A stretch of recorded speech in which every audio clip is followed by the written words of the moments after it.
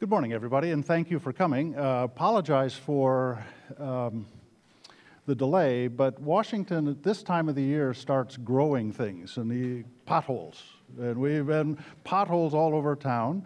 DC stands for developing country, by the way. I just would like you to know. So we're still working on getting our potholes fixed, and it unfortunately tied up the foreign minister, but we're delighted that you were staying, and we're delighted to welcome you, foreign minister. I've always been amazed at how Germany takes its very most senior people and asks them to be foreign minister. If you just think about it, just think about the landmark personalities over the years. The foreign ministry in Germany has been that foundation, and I think it's because it was so important for Germany after the war to establish the right framework, and I think we see that today. Of course, Dr. Steinmeier is a famous and well-known public personality, and he's been asked now to be the foreign minister, and it's a remarkably complicated time. You are going to get many questions today, foreign minister, about, and all of the controversial issues are right now back in Europe. You've been in the middle of it. A lot of us are on the edge watching history being made, and you were in the room in Minsk. You were involved in these negotiations. So I think that's why you sense there's such strong interest today in your presence. And so could I ask all of you with your applause to please welcome Foreign Minister Steinmeier. We look forward to his remarks.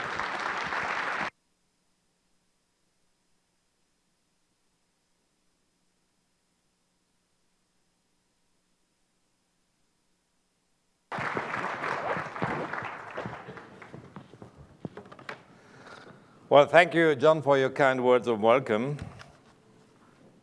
Ladies and gentlemen, these are troubling times. The violence in the Middle East, Syria, Libya, Iraq, the terror of Boko Haram in Africa, the headlines that you saw in the morning newspapers are just the same that people back home in Germany woke up to. Well, perhaps with the exception of the news that spring has finally arrived in DC and that you no longer have to wade through piles of snow to even get to the newspaper kiosk.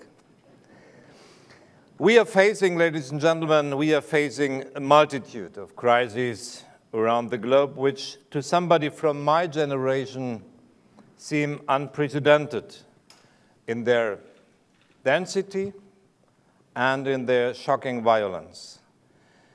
We have joined hands across the Atlantic to address these conflicts. Our struggle to rein in the raging terror of ISIS in the Middle East, and our efforts to strike a deal on Iran's nuclear program, these are the two key challenges we are facing together.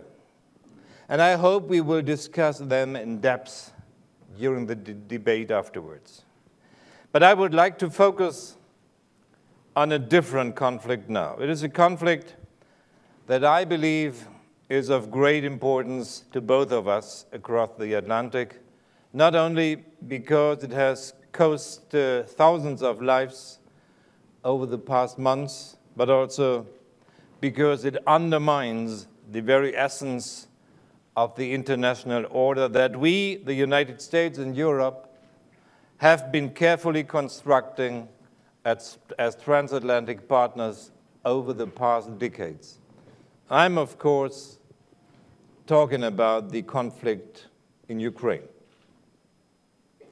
Russia's annexation of Crimea and the separatism in eastern Ukraine that is stoked by Russian military support mark really a dangerous escalation. It is an escalation that openly calls into question our European security architecture, our peaceful order, an order based on international law, multilateral institutions, peaceful mechanisms for conflict resolution, and underneath all that, the sovereignty of states.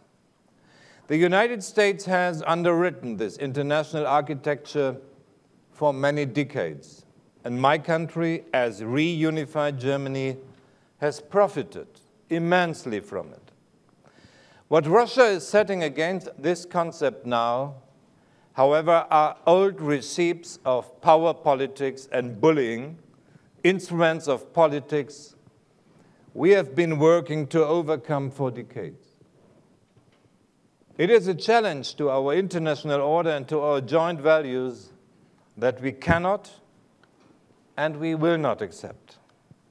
We have reacted with determination, solidarity, and resolution. And we have done so using a large range of tools, from political pressure and economic sanctions to persistent engagement. Germany and France have engaged in a resolute diplomatic effort to bring about de-escalation and to pave the way for a political process. We are basing our efforts on a closely coordinated European and transatlantic strategy. Our focus, ladies and gentlemen, is on 4 pillars. First, it is clear that this is about Ukraine. Only a strong and internally stable Ukraine will be able to overcome this conflict. That's why it is crucial to us to help stabilize the country. We are doing this through political, financial, and economic measures, ranging from humanitarian aid to mediation projects involving civil society and bilateral financial support. Yesterday's decision by the IMF Executive Board is an important step providing immediate relief to Ukraine. But let me be clear, when it comes to long-term economic stabilization, we all know we still have a momentous task ahead of us. Second, we agreed with our NATO partners in Wales last September. We agreed with our NATO partners to strengthen the transatlantic alliance, to increase our resilience, and to reassure our most exposed allies in Eastern Europe militarily. That is what we are doing right now. Third, we have joined hands to apply a calibrated set of sanctions to convey to the Russian side that we will not give in to their aggression and to urge them to join us at the negotiation table. I believe this is having an effect. And lastly, we realize that we must look beyond this conflict to our future relationship with Moscow. That means we must not cease to engage Russia using the last existing channels of communication to explore a potential off-ramp and for the further future to explore path to a more cooperative relationship. This is maybe and for sure the most delicate task. Envisioning the prospect of cooperation while not giving up our determination to hold our ground in the actual confrontation. I strongly believe that the Minsk package provides not more, but an opportunity for calming the situation, as fragile as it might be. Minsk outlines the difficult path towards a political negotiated solution, which is still expected. What is most urgently needed now is, first of all, readiness and willingness of the conflict parties, especially of Russia, to implement what was agreed in Minsk. What is needed next is an OSCE mission that is substantially bolstered, being really able to monitor and to verify what is happening on the ground in the eastern Ukraine. These days highlight how invaluable the OSCE tools are in times of crisis. By assuming the OSCE chairmanship next year, we want to continue to strengthen collective security in Europe, but we also need to redouble our efforts to help Kiev focus on the most pressing reform needs. We are not there yet. We experience still some violations of the agreed ceasefire, but we do see some signs of progress. Both parties, the violence is significantly reduced. Both parties, the Ukrainian army and the separatists, have finally, with some delay, started their withdrawal of heavy weapons. The OSCE has access to a bigger number of places in the eastern Ukraine, but be sure much more needs to be done. We must continue to work in this direction. Ladies and gentlemen, the confrontation at our doorstep is really a very, very dangerous challenge to Europe's peace order that we need to answer. And this development is all the more disconcerting because it is happening amidst an erosion of international order on a much larger scale. Across the globe, I see two major forces at play. First, a diversion of power away from governments and a challenge posed by non-state actors. The violent extremism of ISIS terror groups in the Middle East and the Boko Haram in Africa both bear terrible witness to this development. They are the most extreme, but not the only examples of growing fragility of states and its impact on the world as we know it. Secondly, the rise of newly emerging players who are not just economic powerhouses that change patterns of production, trade, and consumptions worldwide. They also want a greater political say and question the rules of the game. This is illustrated by the remarkable rise of China, for instance. Both developments pose a new challenge to our world order and to our transatlantic unity. We are facing a dual challenge, crises and a changing world order. And what is our answer to these tectonic global shifts? It is a question my country has a particular interest and responsibility in addressing. Germany is linked to the rest of the world like few other countries. A recent study showed that we are, in fact, the most interconnected country on the globe, connected not just through trade, the flow of goods and capital, but also by the flow of data and through increasing migration of people. This is the reason why, more than most other countries, we Germans depend on a rules-based and peaceful international order for our prosperity and our security. So in turn, we Germans, from my point of view, have not only an interest, but also an obligation to contribute to maintaining the structures of international order and to building new elements of it. How do we go about this? Let me sketch out 4 answers. First, we need to use the full spectrum of the instrument in our diplomatic toolbox. One mistaken assumption I have come across both here in the States and at home is that foreign policy is caught between 2 extreme options. Either idle diplomatic soft talk or full-fledged military action. But be sure there is so much more in between. Take the example of the Ukraine crisis.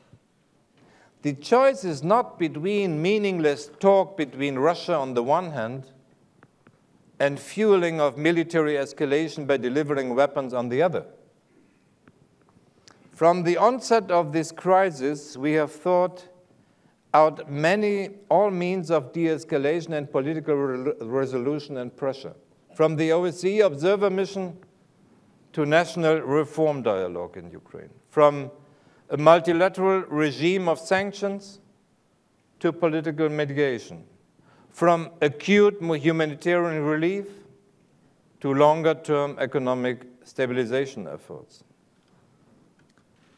Have we solved this crisis? Certainly not. Can weapons solve it? You know my doubts. I understand that many of you, perhaps, are calling for a more rapid, therefore determined, therefore military-based solution. Knowing the structure of the conflict, or let's say the genesis and the structure of the conflict, the status of the conflict parties and their capacity, it is from my point of view obvious that the discussed alternatives to our approach have the potential to increase the number of victims, extending the conflict zone, and transport the conflict in the next phase of escalation, perhaps to a point of no return. We have not any guarantee that our approach, the Normandy approach, will lead to success. But I'm sure there is not any guarantee for the success of discussed alternatives. I'm afraid the contrary is the case. What we need is something like strategic patience. Henry Kissinger wrote something very insightful in his latest book. If we insist on achieving the end result immediately, we risk setbacks, he was writing. And I think he is right. Our foreign policy context is hardly ever black and white, and we need to spend much time and effort on sorting out the many shades of gray. By the way, when I say many shades of gray, I don't say 50. My experience, ladies and gentlemen, after some years, as John was saying, after some years in foreign politics, it might only take to spark a crisis out, it could well take years. It might only take a few days to start a crisis, but it needs years or decades to resolve it. In diplomacy, that is our experience. Like in real life, tenacity is a virtue. Again, take the current tensions with Russia as an example. Their context is highly complex. Russia raises long and varied historical memories in every individual country of Europe, especially in our Eastern European neighborhood. We need to be sensitive to these histories and to the future. To us in Europe, Russia will always be our biggest neighbor. It can't just be friend or foe. And therefore, I'm saying, against some suspicions, we are not naive. It is no secret that, as regards Russia, trust is at its lowest point. But we need to find a new basis for an engagement, even if it takes years or decades. Third, German foreign policy can only work in and through Europe. Germany will thus seek to be Europe's CFO with an understanding which is different from that what is usually described in European newspapers. We are, and we shouldn't be, a CFO in the sense of union's chief financial operator. Also, some of the media comments on the Greek financial crisis might give you this very wrong idea. Now, if CFO, I see Germany as a chief facilitating officer, a ready convener, a responsible broker, forging an ambitious and unified response to the challenges we are facing and talking about. Again, take the Ukrainian crisis as an example. It is no easy task to maintain and leverage European unity over a conflict which every European state sees through the lens of its own individual history and interests. That's why a careful analysis of these diverse interests is a precondition for a unified response. And it is exactly this unified European response that continues to be critical for all that Chancellor Merkel or I are doing. Only in and through Europe we have the strength to respond to crisis effectively. Only in and through Europe we will be able to shape the rules and norms of globalization. And only in a strong, united Europe will the United States find its most important partner when it comes to the pursuit of a just, peaceful, and resilient international order. That brings me to my final point. Our transatlantic partnership is key for addressing today's challenges. And this is true beyond the current international political crisis. That is also why concluding a mutually beneficial TTIP agreement is crucial to all of us, both sides of the Atlantic. If we find an agreement living up to the high standards that we both have, then the US and Europe together can set the tone for the future path of globalization. In doing so, we will not always agree on tactics, maybe not even always on strategies. But that doesn't worry me. We have had disagreements across the Atlantic in the past, some of minor, some of major importance, and not all of them, like our views on surveillance and privacy protection rules, for example, have been resolved. But the past decades have proven that we are strongest when we stand together bound by our joint values, a deep shared commitment to personal freedom, the prosperity produced by open markets, and a rule-based international order. I believe that in this shifting world order, with all the new, diverse players, transatlantic unity is needed more than ever. Why is that? Well, sometimes you don't need to quote Henry Kissinger to make your crucial point. But you can simply refer to the music of Sister Sledge, ladies and gentlemen. We are the family. Thank you.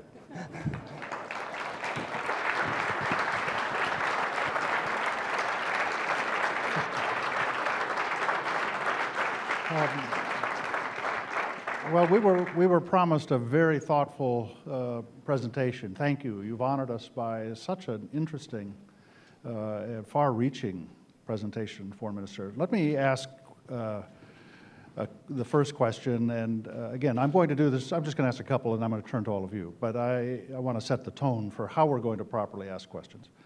We're not going to take any snotty questions. Okay. So there was one place that I was surprised you didn't speak to, and that is Iran.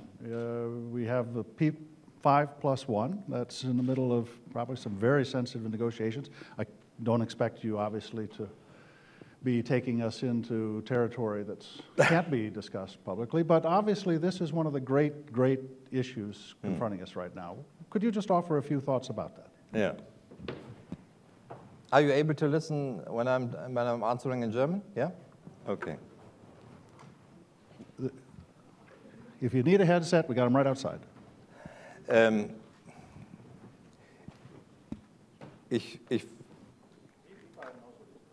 Ich will mit der Antwort nicht zu lang werden, aber ich glaube, plausibel wird die Antwort nur, wenn ich ein wenig zurückgreife. Dieser Konflikt um die Nuklearwaffen im Iran ist keiner, der im letzten Jahr entstanden ist. Er ist Jahrzehnte alt und wir verhandeln mehr als ein Jahrzehnt. Und weil John vorhin auf meine unterschiedlichen Aufgaben in der deutschen Politik hingewiesen hat, ich war von 1998 bis 2005 damals Kollege von John Podesta und anderen Chef des Kanzleramtes in Berlin und war in unterschiedlichen Funktionen während dieser Zeit, später in meiner ersten Periode als Außenminister, mit den Iran-Verhandlungen befasst. Was mich zu der gegenwärtigen Haltung bringt, ist, dass ich diese Verhandlungen jetzt 10 Jahre verfolge oder daran beteiligt bin und zum ersten Mal eigentlich in diesem letzten Jahr, 2014, den Eindruck hatte, wir haben auf der iranischen Seite einen Verhandlungspartner, der ernsthaft verhandelt und der möglicherweise auch eine Lösung will. Wenn das der Fall ist, dann kann man beginnen, über die Bedingungen zu verhandeln. Und das tun wir in den letzten 12 Monaten sehr intensiv, häufig in der Schweiz und auch mit einem Zwischenergebnis, was zunächst einmal die weitere Anreicherungsaktivität im Iran suspendiert hat. Wenn ich das rückblickend berichte, dann heißt das nicht, dass wir die Hindernisse auf dem Weg, der vor uns liegt, schon überwunden hätten. Ich sage nur mit Blick auf diese letzten 12 Monate, lohnt es sich, an der Fortsetzung der Verhandlungen jetzt in der verbleibenden Zeit zu arbeiten. Und ein Vorteil könnte sein, dass wir unter Bedingungen verhandeln, bei denen jeder weiß, es wird keine Verlängerung der Verhandlungen geben.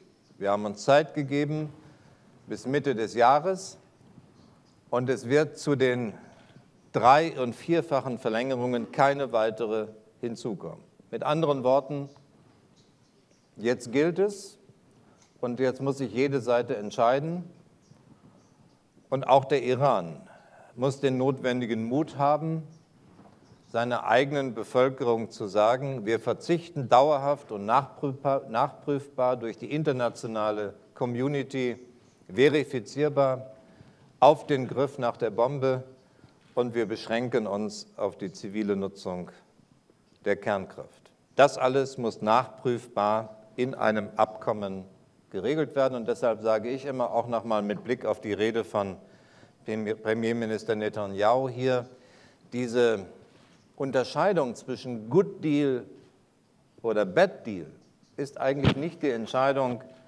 mit der ich etwas anfangen kann, mit der ich leben möchte, sondern es kann und wird am Ende nur ein Agreement geben, das dauerhaft und nachprüfbar den Griff der Iraner nach der Atombombe ausschließt. Wenn das der Fall ist, wenn wir das hinkriegen in den Verhandlungen, dann kann man nicht nur ein Agreement machen, sondern dann, glaube ich, ist es sogar unser Interesse, dass ein Agreement zustande kommt. Und die Verhandlungen sind schwierig genug, das darf ich Ihnen versichern. Und deshalb brauchten wir eigentlich keine zusätzlichen Irritationen. Dass der Brief der 47 nicht hilfreich ist, das ahnen Sie. Nachdem er geschrieben ist und abgeschickt, müssen wir mit der Situation umgehen. Aber ich bin mir sicher, dass die Gesprächseröffnung, die wir am Montagabend, wenn wir mit dem iranischen Außenminister in Brüssel zusammensitzen, dass wir die Gesprächseröffnung jetzt schon kennen. Er wird anklagen die mangelnde Glaubwürdigkeit des Westens, weil jetzt schon erkennbar wird, dass wir zu den möglicherweise getroffenen Vereinbarungen nicht stehen wollen.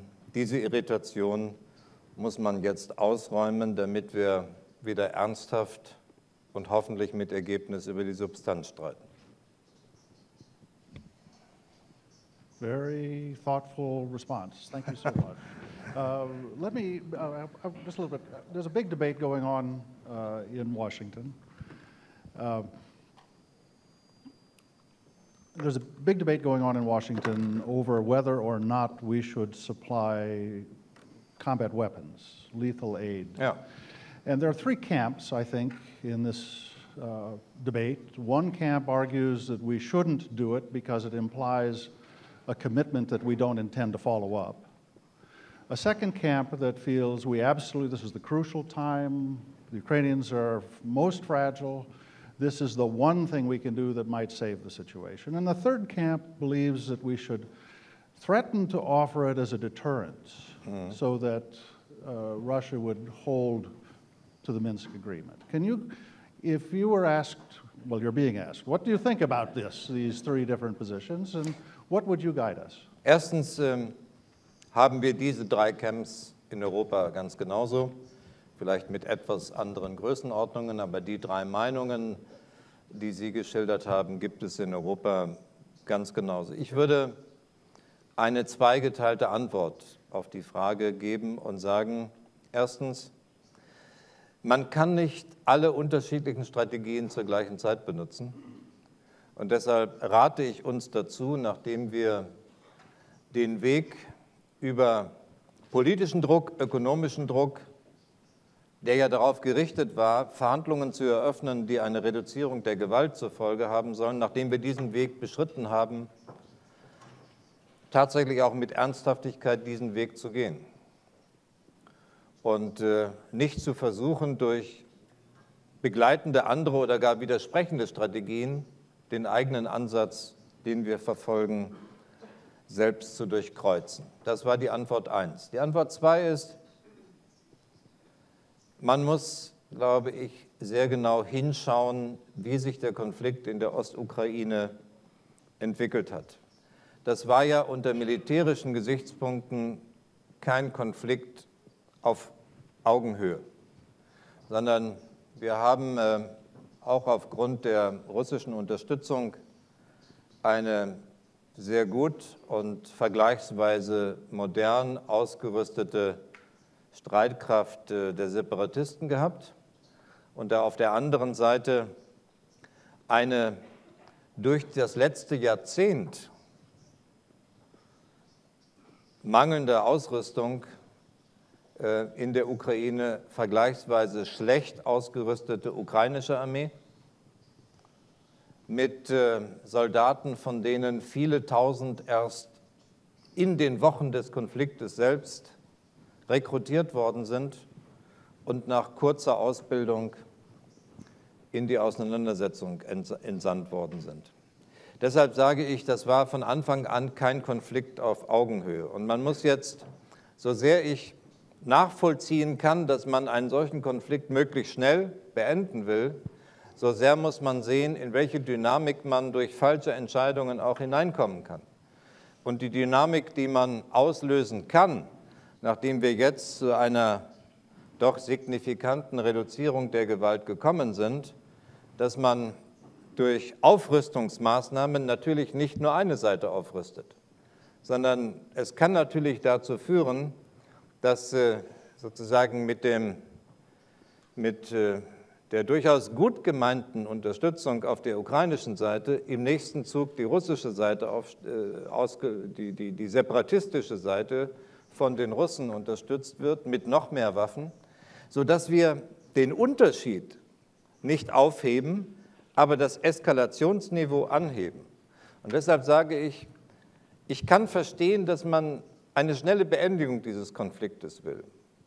Aber man muss auch manchmal Zweifel haben, ob das militärisch immer so geht, wie wir uns das wünschen. Hier droht wirklich die Gefahr, dass wir den ganzen Konflikt in eine nächste Phase katapultieren, wo wir irgendwann den Punkt erreichen, in dem uns der Konflikt völlig außer Kontrolle gerät. Und wir dann sozusagen in eine gefährliche Dauereskalation, vielleicht sogar direkt zwischen ukrainischer Armee und russischer Armee kommen. Das kann in niemandes Interesse sein und vor allen Dingen ist es nicht im ukrainischen Interesse. Deshalb entgegen manchen Zweifeln, die es in den USA gibt, die es auch in Europa gibt, sage ich immer, solange die Ukraine selbst und die ukrainische Regierung und der Präsident der Ukraine, Poroschenko, sagt, dass das Minsk Agreement von der Ukraine gewünscht und benötigt wird und wir an der Umsetzung arbeiten, solange spiele ich jedenfalls nicht mit Alternativen herum, sondern versuche mit den wenigen Möglichkeiten, die wir haben, an der Umsetzung der Minsker Vereinbarung zu arbeiten. Und ich sage nochmal, selbst wenn wir jetzt ein paar Signale haben, dass wir zur Reduzierung der Gewalt gekommen sind, selbst wenn wir jetzt weniger Verletzungen des Waffenstillstandes haben, es sind die ersten Meter eines kilometerlangen Wegs, den wir vor uns haben. Dazu gehört dann vor allen Dingen die ökonomische Stabilisierung einer ukrainischen Ökonomie, die in einem bedauernswerten Zustand ist. Und dazu gehört die Vorbereitung einer politischen Lösung, die ebenfalls sehr anspruchsvoll ist, bei der auch die Ukraine schwierige Entscheidungen zu treffen hat über das Sonderstatusgesetz, bei der wir uns darauf vorbereiten müssen, dass wir in der Ostukraine Wahlen abhalten, die so etwas wie eine neue Legitimität schaffen. Das ist alles noch ein weiter Weg. Und wir haben vielleicht jetzt die ersten Meter gerade geschafft. Deshalb will ich jetzt gar nicht übertrieben Optimismus streuen. Aber ehrlich gesagt, ich sehe keine wirkliche erfolgsaussichtige Alternative zu diesem mühsamen Prozess. Anders, let me take you and then. Thank you very much, Mr. Minister, for a forceful speech, and in particular, I appreciate that you focus so much upon Ukraine, which is, of course, is the main issue now. But I have a question following up on Don Hamre's point. It seems to me rather original to believe that you can stop open Russian military aggression, as we already see now in eastern Ukraine, without arms. The Ukrainians are fighting for themselves. That's what keeps up the front. And I can't understand why friends shouldn't deliver arms to Ukraine today. Thank you. Ich glaube, Sie haben an meinen öffentlichen Äußerungen in den vergangenen Wochen und Monaten ja immer klar erkennen können, wie ich das russische Verhalten beurteile. Ich habe von Anfang an gesagt, das ist eine klare Verletzung des Völkerrechts und gerade mit Blick auf das Gedenkjahr, in dem wir uns im Augenblick befinden, 7 Jahrzehnte nach dem Ende des Zweiten Weltkrieges, kann es nicht sein, dass wir in Europa anfangen, Grenzen zu korrigieren. Wenn das anfängt, wo soll das jemals ein Ende finden? Also, was den Verursacher des Konflikts angeht, sind wir gar nicht unterschiedlicher Meinung. Was die Hoffnung angeht, die ich bei Ihnen durchhöre, dass es möglicherweise doch eine militärische Lösung des Konfliktes gibt, da bin ich allerdings anderer Meinung. Und ohne mich jetzt lange wiederholen zu müssen, die Hoffnung darauf, dass man jeden dieser Konflikte, die uns umgeben, ich habe vorhin ja in meinen einleitenden Bemerkungen die Krisen und Konflikte genannt, in denen wir, USA, Deutschland, Europa, in unterschiedlicher Art und Weise involviert sind und versuchen, Lösungen hinzukriegen. Die Hoffnung darauf, dass wir jeweils sozusagen mit militärischen Mitteln zu einer Lösung kommen, die habe ich nach einigen Jahren Erfahrung in der Außenpolitik so jedenfalls nicht, weil mir der Beleg für den notwendigen Erfolg bei Betrachtung der unterschiedlichen Konflikte aus der jüngsten Vergangenheit eben doch fehlt. Deshalb plädiere ich dafür, sich selbst nicht den Weg zu verlegen oder sich im Wege zu stehen, sondern den Ansatz, der zum ersten Mal jetzt nach der Entwicklung des letzten Jahres zu einer Verringerung der Opfer auf der ukrainischen Seite führt, auch zu einer Verringerung der Gewalt, dass wir diesen Weg versuchen weiterzugehen, ohne dass ich Ihnen jetzt sagen kann, dass wir in einem Jahr den notwendigen Erfolg haben. Das kann niemand sagen. Aber nur weil dieser Weg langsam geht, gibt es keine Garantie, dass ein anderer Weg erfolgreicher ist. Ich habe vorhin begründet, warum er aus meiner Sicht sogar ein noch gefährlicherer sein könnte. Actually, Ambassador McCormick put his hand up. Thank you very much for this excellent presentation. I have a follow-up question on your trade observation. Yeah. German exports were highly competitive when the euro was at 130 to the dollar.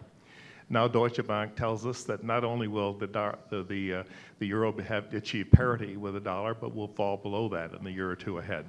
How are people in the dollar zone supposed to compete against you with this currency as it is now directed? Ja, das ist eine Frage, die zwar zusammenhängt mit der Ukraine-Krise, die aber nicht unbedingt eine direkte Folge davon ist, weil im Kern ringen wir eigentlich in Europa seit mindestens 5 Jahren um ökonomische Stabilität und damit natürlich auch um die Werthaltung unserer eigenen Währung.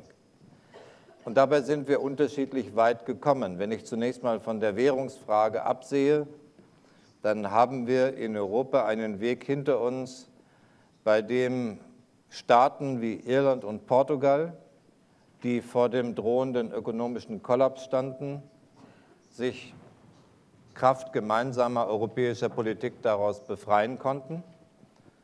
Wir haben den anderen Fall Griechenland, über den hier und in Deutschland, in ganz Europa im Augenblick intensiv diskutiert wird. Und wir haben eine ökonomische Durchschnittsbetrachtung, die mindestens ebenso relevant ist, dass wir nur in relativ wenigen europäischen Ländern tatsächlich signifikantes Wachstum haben. In vielen anderen europäischen Ländern Wachstumsraten zwischen 0 und 0,5%. Und das ist, wie wir wissen, nicht ausreichend, um uns ökonomisch stärker zu präsentieren und deshalb natürlich auch nicht das notwendige ökonomische Fundament, um die eigene Währung noch stärker zu machen, als sie in der Vergangenheit war. Deshalb sozusagen gibt es nicht nur geldpolitische Reaktionen auf die Prozesse, die Sie in Ihrer Frage beschrieben haben, sondern vor allen Dingen müssen wir weiter daran arbeiten, das ökonomische Fundament in den europäischen Volkswirtschaften der 28 Mitgliedstaaten zu festigen. Was hat das Ganze mit der Ukraine-Krise zu tun? Ich glaube nur sehr beschränkt. Ich habe heute Morgen an anderer Stelle schon mal darauf hingewiesen, es gibt ja hier in den USA sehr unterschiedliche Vermutungen, wie groß die Abhängigkeiten sind. Sie sind eben in Europa sehr unterschiedlich, was die Abhängigkeiten von Russland angeht. Sie sind in Deutschland, was Gas und Öl angeht, weil wir ein sehr ressourcenarmer Staat sind. Sie sind bei Gas und Öl bei etwa 35%, aber lange nicht bei den vermuteten großen Abhängigkeiten, von denen ich immer wieder lese. Sie sind allerdings bei einigen osteuropäischen Staaten bei nahezu 100%. Und das macht die Schwierigkeit in der europäischen Willensbildung manchmal aus, dass wir länger brauchen, als Sie das gewohnt sind in den USA, um zu gemeinsamen Haltungen zu kommen. Aber noch bestimmender als die unterschiedlichen ökonomischen Daten ist das, was ich in meiner Rede gesagt habe. Es sind halt 28 europäische Mitgliedstaaten, die jeweils mit einer eigenen Geschichte kommen. Und ich sage immer etwas vergröbernd, wir haben eigentlich 3 Gruppen von Staaten in Europa. Die europäischen Mitgliedstaaten ganz am Westrand der Europäischen Union, die mit Russland nie besonders dichte und enge Beziehungen hatten. Wir haben eine Reihe von osteuropäischen Staaten, die das Joch des Sowjetkommunismus immer noch spüren, auf denen es lastet. Und über diese Perspektive ihr Verhältnis zu Russland immer noch definiert wird. Und wir haben eine dritte Gruppe, die eigentlich gar keine Gruppe ist, sondern die dritte Gruppe besteht aus Deutschland. Wir bestehen sozusagen aus 2 ehemaligen, wie man damals gesagt hat, Frontstaaten, von denen einer fest im Westen und einer fest im Osten verankert war. mit den Erfahrungen einer deutschen Geschichte, dass durch Glück und die Hilfe von Partnern das geteilte Deutschland wieder zusammenwachsen würde. Diese unterschiedlichen Geschichtserfahrungen, die in allen europäischen Diskussionen, in denen Russland eine Rolle spielt, immer wieder zum Ausdruck kommen und Einigungen so schwierig macht, die sind fast noch prägender und dominanter in den europäischen Debatten als die unterschiedlichen wirtschaftlichen Interessen oder Abhängigkeiten bei Ressourcen- und Energiefragen. Barbara, for you, go ahead, Ambassador, and then I'll come to you. I am Ambassador of Ukraine, Alexander Motsak. Thank you very much, Mr. Minister, for your excellent presentation. Thank you as well for supporting Ukraine in this very difficult time of our history.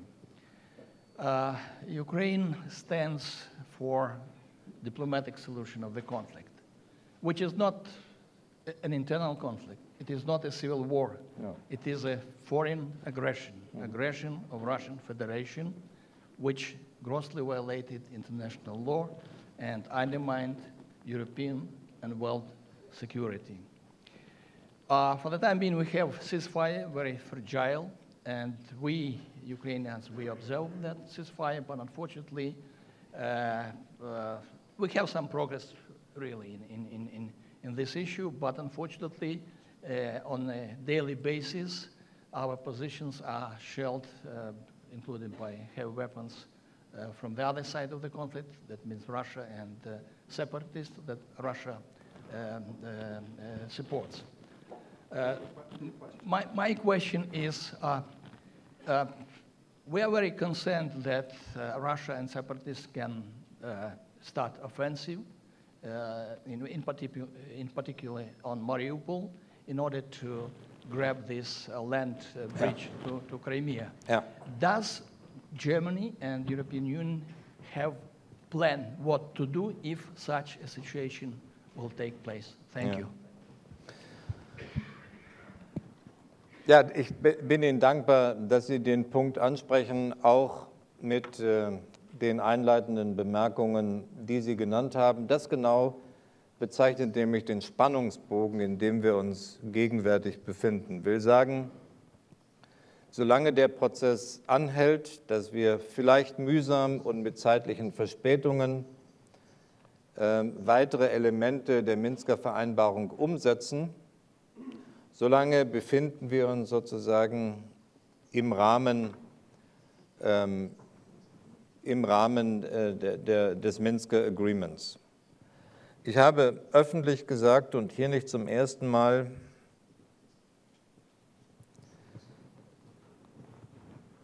dass man mit Verletzungen dieses Agreements umgehen muss. Wir hatten in den ersten Tagen nach der Unterzeichnung zwischen 50 und 70 Verletzungen des Waffenstillstandes und haben dann daran gearbeitet, dass die Zahl der Verletzungen reduziert wird. Das ist schlecht und das schränkt die Glaubwürdigkeit der Unterzeichnerstaaten ein, aber es hat es immer wieder möglich gemacht, noch auf den Boden der Vereinbarung, auf den Boden der Minsker Vereinbarung zurückzukommen. Warum sage ich das? Weil es natürlich Entwicklungen geben könnte, von denen ich nicht hoffe, dass sie eintreten und von denen für die wir daran arbeiten, dass Entwicklungen entsprechend ausgeschlossen werden. Aber es könnte natürlich Entwicklungen geben, bei denen Verletzungen des Waffenstillstandes so gravierend sind, dass wir nicht mehr auf den Boden derselben Vereinbarung zurückkommen. Und deshalb habe ich gesagt, sollte es tatsächlich eine Aggression der Separatisten unterstützt durch Russland geben in Richtung Mariupol, würde Mariupol von den Separatisten genommen werden, eingenommen werden, dann befinden wir uns in einem anderen Ballgame. Dann ist die Minsker Vereinbarung nicht mehr die Grundlage für den weiteren Prozess. Ich bin jetzt nicht so weit, dass wir sagen könnten, was dann passiert, aber mit Sicherheit würde es dazu führen, dass wir für diesen Fall auch eingestehen müssten, mit der Strategie, die wir jetzt gemeinsam mit Frankreich im Normandie-Format gewählt haben, dass wir mit dieser Strategie gescheitert sind. Aber ich hoffe, dass es so weit nicht kommt und ich hoffe, dass bei aller Aggressivität, die in der Ostukraine immer noch sichtbar ist, ich hoffe, dass wir bei aller Aggressivität, die sichtbar ist, vermeiden können, dass es einen Weg der Separatisten auf Mariupol zugibt. Barbara? Thank you very much. I'm Barbara Slavin from the Atlantic Council. I wanted to go back to Iran, if I may. Do you think that the E3+3 and Iran will get to a political framework agreement by the end of this month? Would you give us odds? And if I could ask whether this letter from 47 Republican senators has affected your calculation about whether an agreement can be reached. Thank you.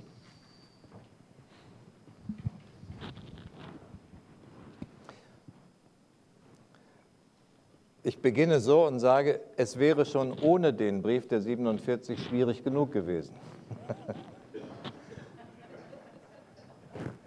Es ist jetzt noch etwas schwieriger geworden, weil, wenn ich das mit einigen Sätzen sagen darf, wo lag unser Vorteil? Wo lag unser Vorteil der E3+3?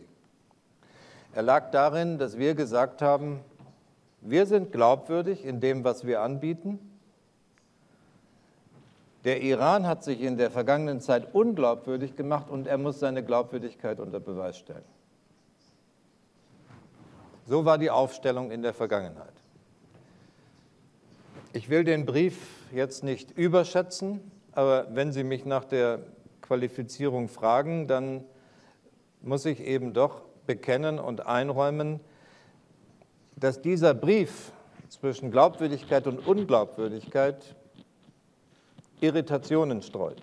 Ich will sagen, jetzt kann auf einmal der Iran zu uns sagen, seid ihr eigentlich glaubwürdig in den Angeboten, die ihr macht, wenn uns 47 Senatoren sagt, egal was die Regierung vereinbart, wir nehmen das anschließend wieder vom Tisch. Insofern ist das keine Kleinigkeit, über die wir reden. Es ist eine inneramerikanische Angelegenheit, deshalb will ich mich von außen da nicht so sehr einmischen. Aber wenn Sie mich danach fragen, ob das hilfreich oder weniger hilfreich für die Gespräche ist, dann will ich jedenfalls sagen, unterstützend mit Blick auf einen nicht ganz einfach erreichbaren Abschluss ist es jedenfalls nicht. This is unfortunately going to have to be our last question. Ann Phillips, U.S. Institute of Peace. I'm over here. Sorry. Hier bin ich. Yeah. So, last question. I'm going to end on a positive note. You've outlined crises, threats, and so on.